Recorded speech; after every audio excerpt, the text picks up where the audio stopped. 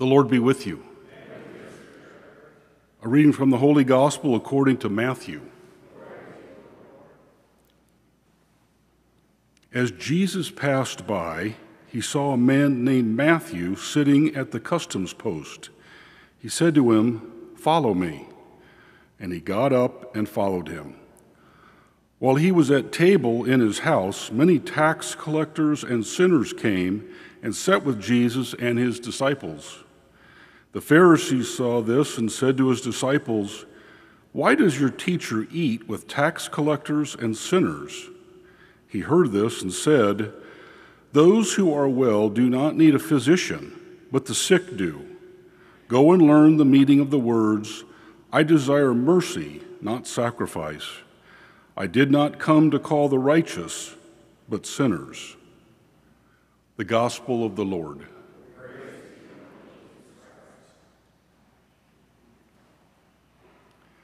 Well, good morning. So for many of you, you're really drawn to the call of Matthew. In fact, if you opened up your American Standard, that's what the title of this section would be, the Call of Matthew. And of course, there's lots of paintings and everything about the Call of Matthew. It's an intriguing thought about how quickly Jesus looks at Matthew, and Matthew gets up and follows him. But that's not the scene that I want us to really focus on, not Matthew. What's really interesting here is we go right into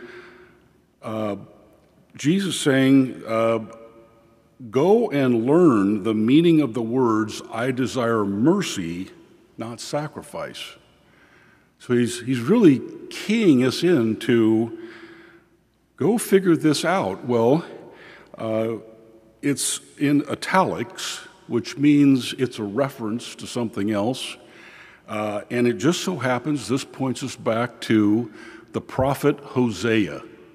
It's one of the very first prophets. It really focused on the northern kingdom, who was, they were really bad off. They were worshiping idols and bronze calves. They had slipped into idolatry, and they were in bad shape. Hosea was one of the first prophets, and if you're not familiar with the story, God tells Hosea to go and marry an unfaithful woman to pattern after what Israel is doing, especially the northern kingdom.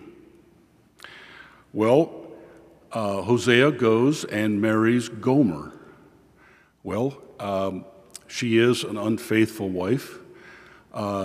She comes back and forth to Hosea. They have 3 children.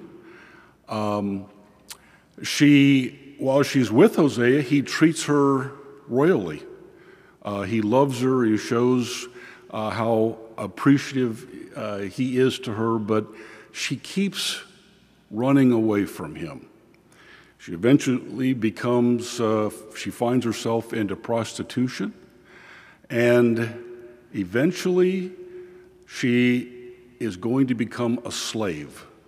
So she has slipped down into a terrible situation in her life. This is the scene that I want us to really focus on, because here's Gomer later in her life. She's up on a podium. The auctioneer is about to start the bidding. Her self-worth has just dropped to nothing. And then out of the crowd comes this voice that says, "I want her. I'll pay whatever it is. I want her." Hosea is out in the crowd, and he's saying, "I want you." That's the mercy we're talking about. We're going to see this same mutual gaze that happened, if you think about Gomer as she looked up and saw Hosea out in the crowd saying, I want you. No matter what you've done, I want you. Their eyes meet. It's a mutual gaze. And we're going to see it shortly when Father Al holds up the Eucharist and he says, behold, the Lamb of God. You're gazing at the Eucharist, but Jesus is looking at you, looking at him. And he's only looking at you as you look at him. There's a mutual gaze going on at that moment. Now it's interesting, back to the call of Matthew. Of course, there's a word in here and we find it. It says, after Jesus says, follow me, it says he got up. Well, that same word is another special Greek word that's used when Jesus said, like on Wednesday, when he says, pick up your mat, rise up and walk. When we talk about the resurrection, rising up, Matthew got up. That word really means restoration to life. So that restoration to life is the same thing we see in the Eucharist.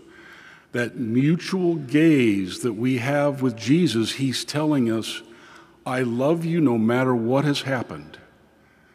Rise up, follow me, because I love you. Now, if that brief time that we have when Father Al holds that up and we say, I'm not worthy, if that's not long enough for you, that's where we have adoration. And you can spend as much time in that mutual gaze with Jesus as he says, I love you. Rise up and be with me. Let's rise up and offer our petitions.